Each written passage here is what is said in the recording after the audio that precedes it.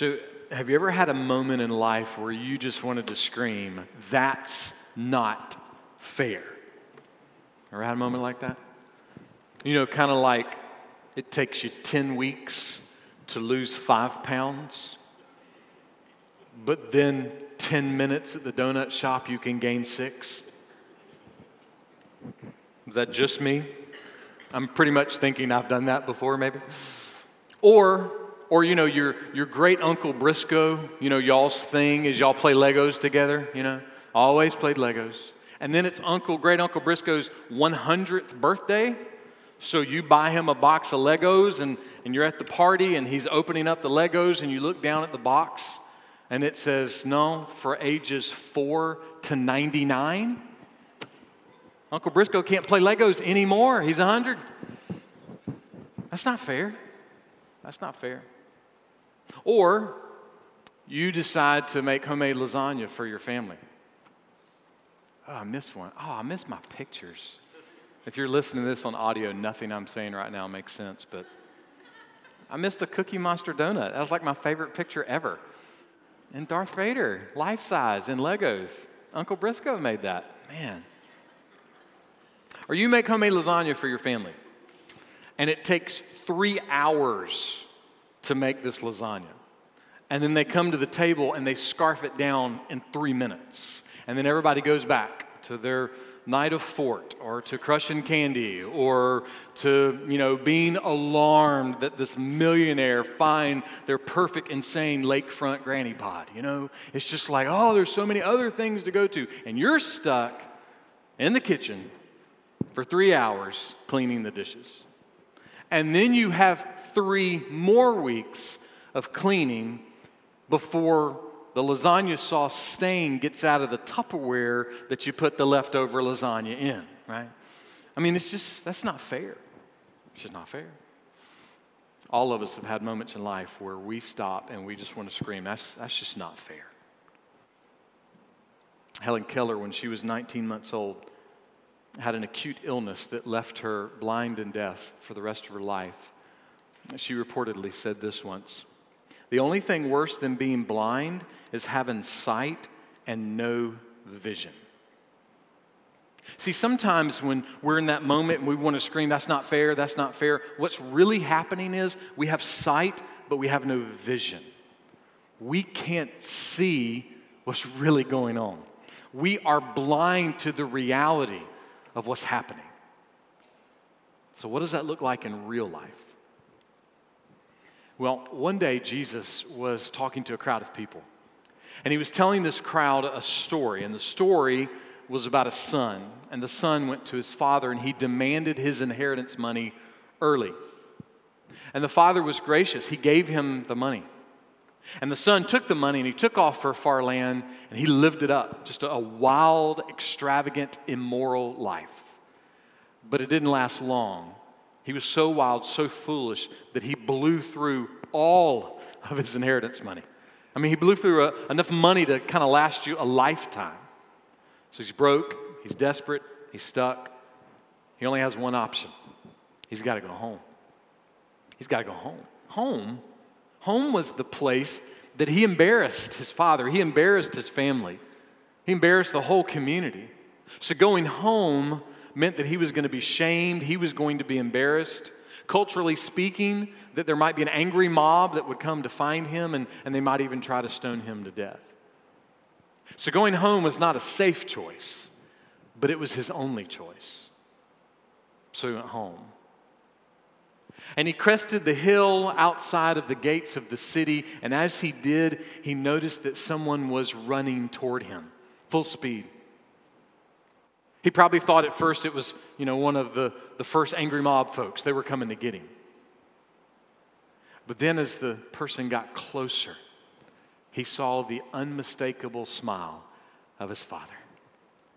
His father, the one he had dishonored, the one he had technically disowned with his attitude. His father came running to meet him, running to welcome him home.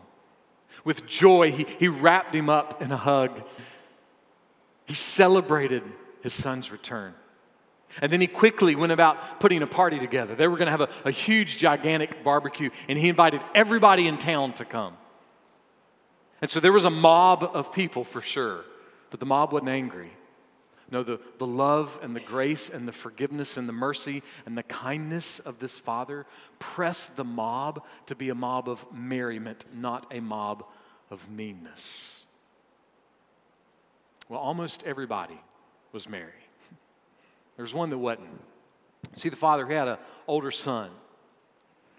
And the older son, he had been off in a far, far field, and he was taking care of the family business. And so he started making his way back home, and when he got within earshot, he heard loud music. And he started thinking, wait a minute, how can there be a party that big at my house with music that loud, and I don't know anything about it? And before he made his way up to the front porch, one of his workers came and told him that the party, the celebration, was because his little brother had come home. His little brother who had taken the family money and run off to live an immoral life, and now there was a party for him. And so how did the older brother respond? I mean, what was his first reaction? I mean, surely he busted through the front door and went and found his brother and hugged him and then grabbed his father, and they just had a big family bear hug, right? No, his first reaction was anger. Anger. He sat out on the front porch and he pouted. He wouldn't even go inside. Now, that was a big deal back then because, see, this party wasn't really a party for his little brother. It was a party that was celebrating the love and the mercy and the grace and the forgiveness of his father. So in a sense, this party was like honoring the family name. But the older brother, he didn't care about the family name. He was not going to celebrate with his family. No, he was going to sit out on the porch and he was going to pout. His little brother publicly dishonored his father by taking the family money and running off to a foreign land and blowing all of it. But the older son publicly dishonored his father by sitting out on the front porch and pouting and not going in to celebrate with his family. So what happens next? Well, Jesus continues the story. Luke 15, verse 28. And his father came out and began pleading with him. So he's been pouting on the front porch long enough now that word has gotten inside the house to his father that he's out there. And if it got to his father, it got to everybody else too. So everybody knows that the older son is on the front porch pouting. Imagine that you are an older brother and that your little brother is getting married and he's asked you to be the best man. And it's wedding day. And everybody's inside the church, but you are out front pouting. Why?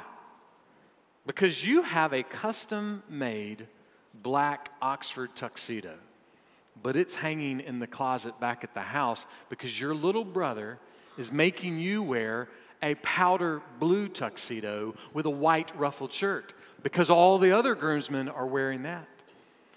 And you don't like it, so you're pouting. And I mean, everybody's inside. Everybody's in place. All the guests are there. All the songs have been played. Everybody's walked the aisle. Everybody's where they're supposed to be on stage. The pastor's there, the bride's there, the groom's there. Everybody's there. But there's this one gap, and everyone in the room knows who's supposed to be in that gap. You. The best man's supposed to go right there. And the pastor and your brother, they're looking at that back door thinking, oh, surely he's getting ready to come to his senses and come on in so we can do this. But no, you're just going to sit out there and pout. And then the back doors of the church open, and you see your dad standing there. Your dad, he's done nothing wrong. He's just sitting up there minding his own business. He's not even in charge of the wedding. But he stands up in front of everyone, and he owns all of the shame of having to walk out to go get you. You're grown. You know better. But you don't go. You just sit and pout. So the door opens and his face is red. I mean red. There's steam coming out of his ear. He doesn't even open his mouth. He just says, "Get in this church right now." Actually, that's not what happens. See, you're being rude. You're being selfish. You're pouting because you're not getting your way. But your dad, when he opens the door, all you see is a gracious smile. And he says, "Hey, buddy, look, man, I'm sorry about the tuxedo, man. I know you're bummed about that. And yes, you do look like the pom-pom of a cheerleader from the University of North Carolina. Yes, you do. You do. But hey, man, come on in and let's do this. Let's do the service. We can get to the reception. They have bacon wrapped scallops. Come on, man. Get in here. Let's go." See, you were rude and he's respecting. You are selfish, but he's being selfless. You're pouting and he's just pleading. That's how Jesus tells the story. See, the Father, he keeps going against the cultural norms of the day. And he goes outside to plead with his Son. The word plead here in the original language is connected to a word that we use for Holy Spirit. And so what the Father's doing is he's coming outside to come alongside his Son and say, "Hey, man, please come on inside. Just come on inside and enjoy the company of your family and your friends. Your brother's home. Come on." But the brother, he just sat out there and pouted. And notice again what the Father's doing. See, the Father, he runs to pursue the prodigal son. And then he runs to pursue the pouting son. Or maybe another way to put that is, he runs to pursue the immoral prodigal son, and he runs to pursue the moral prodigal son. See, both of his boys, they were wayward. One was knee-deep in the sin of pleasure, and one was knee-deep in the sin of pride. But they were both on their own. Spurgeon said this, love it. "I hardly know which to admire most, the love of the Father when he fell upon the neck of the prodigal, or the love of the Father when he went out to talk with his elder son." He goes on, "Our God is very good to us when we give way to naughty tempers. If we begin to think that we are very holy people, that we have been long the servants of God, and that there ought to be some little fuss made over us, then our Father is very gentle, and he comes out and he entreats us." That's how God is. That's his character.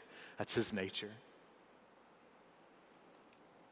So the Father goes out on the front porch. He graciously pleads for his Son to come back in to the celebration. And what does the Son say in response? Listen, verse 29. "But he answered and said to his father, 'Look.'" That's why I said, look. There's not another way to really look at that. See, he's not feeling bad over pouting. He's not feeling bad over being angry. He's ignoring and rejecting his father's gracious pleas. He feels no shame in the fact that he's being unloving to his father. He's being unloving to his brother. He feels no shame in the fact that he's dishonoring his family's name right now, and he's dishonoring his family's guest. He doesn't care. How do we know? Because his first response is this curt, quick, look. Look. In the South, this might be a moment when a father would say, "Boy, don't sass me." He didn't care. He didn't care about how he's acting. He didn't care about what he's saying. I've sat in rooms at churches with teenagers, and they have spoken to their parents in rude, mean, unnecessary ways, and they don't feel bad. They don't care. I've sat in rooms at churches with grown, professing Christian adults sitting at a table where they speak rude and mean in ways that are unnecessary. And they don't care. They don't feel any shame. They don't feel bad about it. He turns to his gracious father and rudely says, "Look at old man, here's the deal." So what's the deal? He continues, "Look, for so many years I have been serving you." I want you to know this might be the saddest moment of the whole prodigal story. Of all that we see in this story, this might be the saddest moment. Why? Because the older son sees himself as a slave to his father instead of as a son. That's sad. It's not the father's fault. I mean, everything that we see of the father in the story is that his go-to attitude was to be gracious and loving. His go-to attitude was to show grace, but the older son wants nothing to do with the father's grace. "Look, old man, I have been working like a dog for you for years." That's his attitude toward his dad. John MacArthur says this, "In the heart of this guy, he has seen this as a horrible, grit your teeth, grind your way through these years and years of slugging out your slavery to this guy, so that when he finally dies, you can get what you're after." That's what we're seeing with just that one word almost. And then MacArthur says this, "He was no different than the younger son. He wanted what he wanted. He just had a different way to get it." If you're not a Christian, I want you to know that God is not standing over you with a clipboard, waiting for you to fail, waiting for you to make a mistake so that he can make a list and check that list twice. That's not his character. Rather, God is standing over you right now with a clipboard, but it's turned sideways. And on that clipboard is a piece of paper, and written in red ink, it says, "I sent my son for you." That's what God does with his clipboard.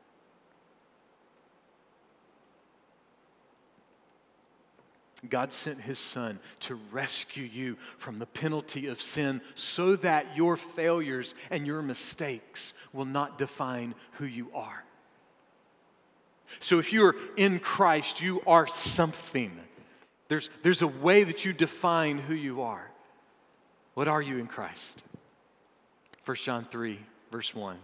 I'm reading this from the Amplified Classic Translation. Love it.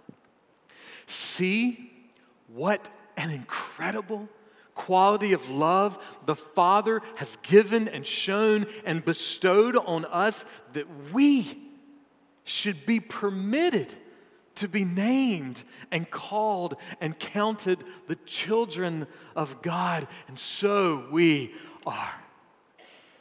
That's what it means to be in Christ. That's who you are in Christ. You are not your failures. You are not your mistakes. You are not your sin. In Christ, you are a child of God. This older brother, he was so full of anger and bitterness. He was pouting so hard that he could not even see that his father dearly prized and dearly loved him. He couldn't see it. He was just a slave to the old man's rules.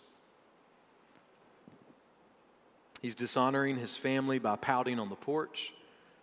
He's dishonoring his family's guests by pouting on the porch. He's dishonoring his father by ignoring his plea that he comes in. And now he's dishonoring his father with a smart mouth. And he ain't done. Listen to verse 29. "And I have never neglected a command of yours." This would be the moment another Southern phrase we would use is bless his heart. My wife and I went to a marriage conference one time, and the counseling professor that was giving the conference, he said something along these lines. He said, if you're ever in an argument with your spouse or with your parents or with your kids or whoever, and you use the words never, ever, or always, you are lying.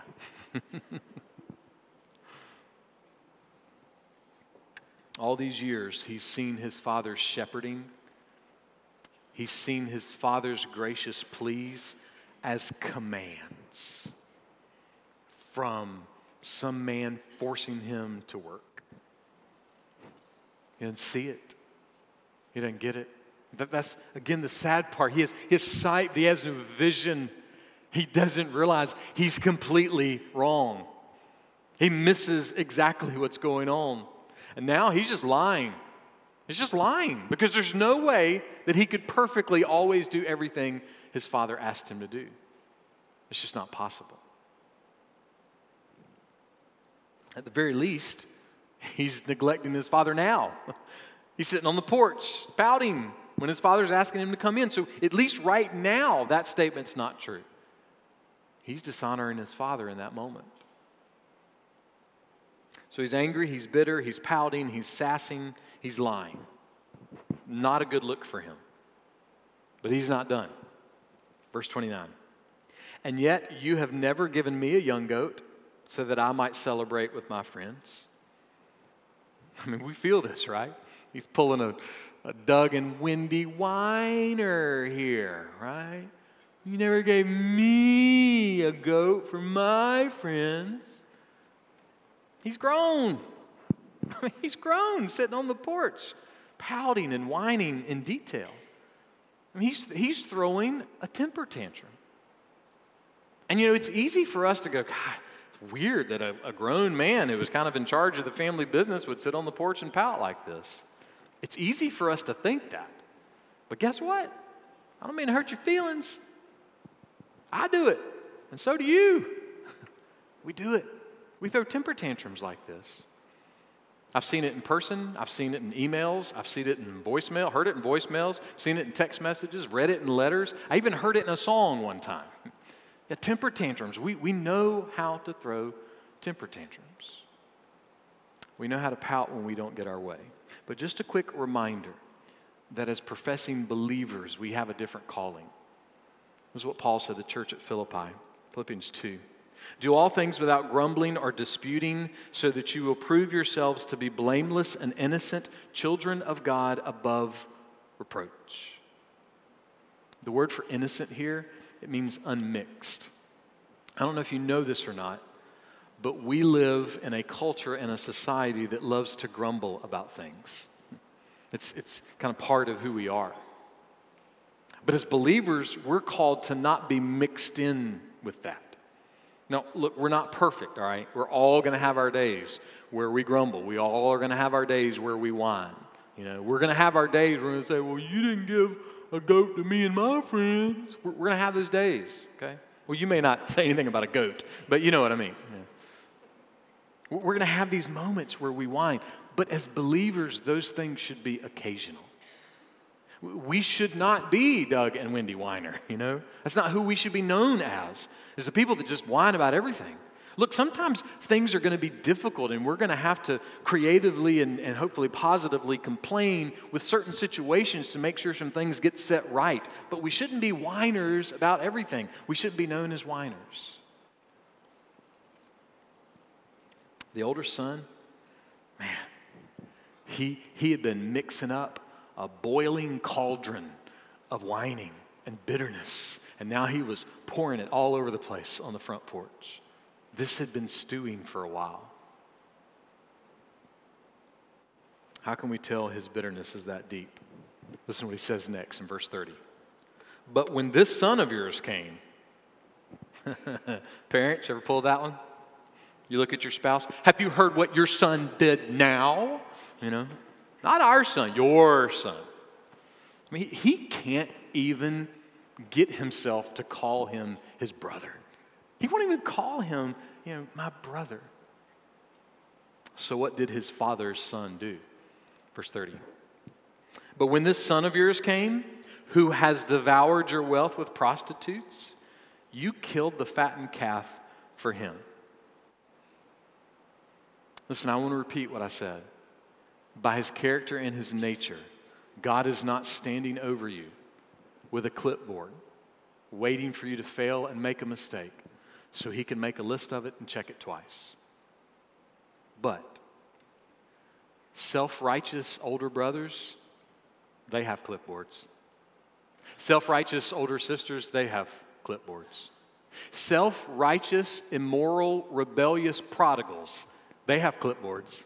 Because what they do is they make a list of all your morality. Self-righteous spouses and parents, they have clipboards. Self-righteous churchgoers and church members, they have clipboards.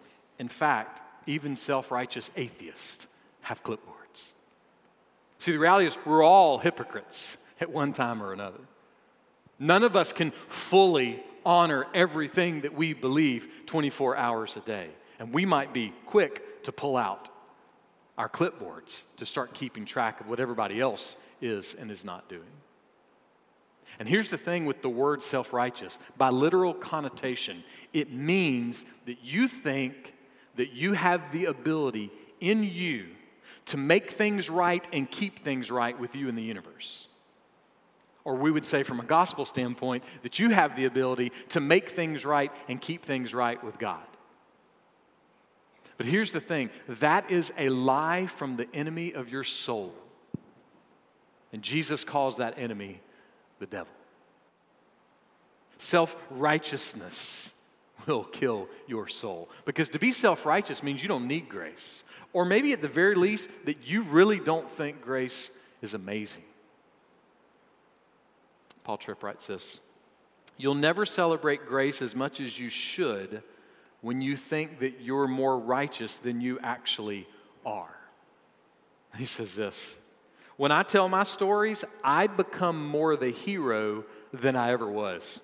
I look wiser in my narratives than I could have been. In my view of my history, my choices were better than what they actually were." We've all done that. And he says this, "Often it isn't my sin that keeps me from coming to God. Sadly, I don't come to Him because I don't think I need the grace that can be found only in Him." So here's what the older brother's doing. In his angry, bitter rant, what he's saying to his father is, "You're not the hero of this family. I mean, you gave all that money to your foolish son. What were you thinking? And my little brother, he's not the hero of this family because he took all that money and he went and blew it." The older brother's saying, "I am the good, moral, model citizen here of this family. I'm the hero of this family. And that's why I can stand here on the front porch and I can look at you, dear old dad, and I can say, this is not fair." 24 hours a day, the gospel of heaven is constantly saying this to all listening souls. Jesus was perfect and innocent, but He was cursed and crucified for your sin. Now that sounds not fair. But here's the thing. The perfect math of justice and the unfair, imperfect math of mercy. Justice for sin, mercy for salvation. Those perfect and unfair and imperfect maths, they all come together and they're calculated in Jesus Christ on the cross. And all of that math together produces this calculation, and we call it grace. Grace. Justice is met. Mercy is given. All in Jesus. So what does the grace of Jesus do? In 1739, on the 1-year anniversary of His salvation, a year after God had rescued and saved him from his sin, Charles Wesley wrote a hymn to commemorate his conversion. And I love this moment of imagining him just sitting down, overwhelmed that he was saved. And just sitting and looking out the window and going, I wish I had 1,000 tongues to sing of the grace of Jesus. I can't believe I'm saved. You don't have to raise your hands. But how many of you here in this room have been a Christian for more than 25 years? When's the last time we looked out the window and said, I can't believe I'm saved? I can't believe it. Oh, I wish I had 1,000 tongues to sing that God has rescued me from my sin. But on that day, Wesley wrote these words about what the grace of Jesus does. This is what he said. He breaks the power of canceled sin. He sets the prisoner free. His blood can make the foulest clean. His blood availed for me. For me. The older brother, he's on the porch and he's saying, I'm not getting what I want. My personal preference is not being met. They're not doing it my way. And the father comes out and says, I love you. Come celebrate with us. The power of the gospel is that it keeps saying to us over and over again, the blood of Jesus, it avails to you, meaning that the blood of Jesus benefits you. It benefits you. So praise God for the seemingly unfair salvation that comes through Jesus. Praise God that in our math there's no way it works, but in God's math it works. Praise God for the seemingly unfair, beautiful, reckless, loving grace of Jesus, because by that grace we are set free. Free. Let us stay off the angry porch and let us love what it means to be free in Jesus.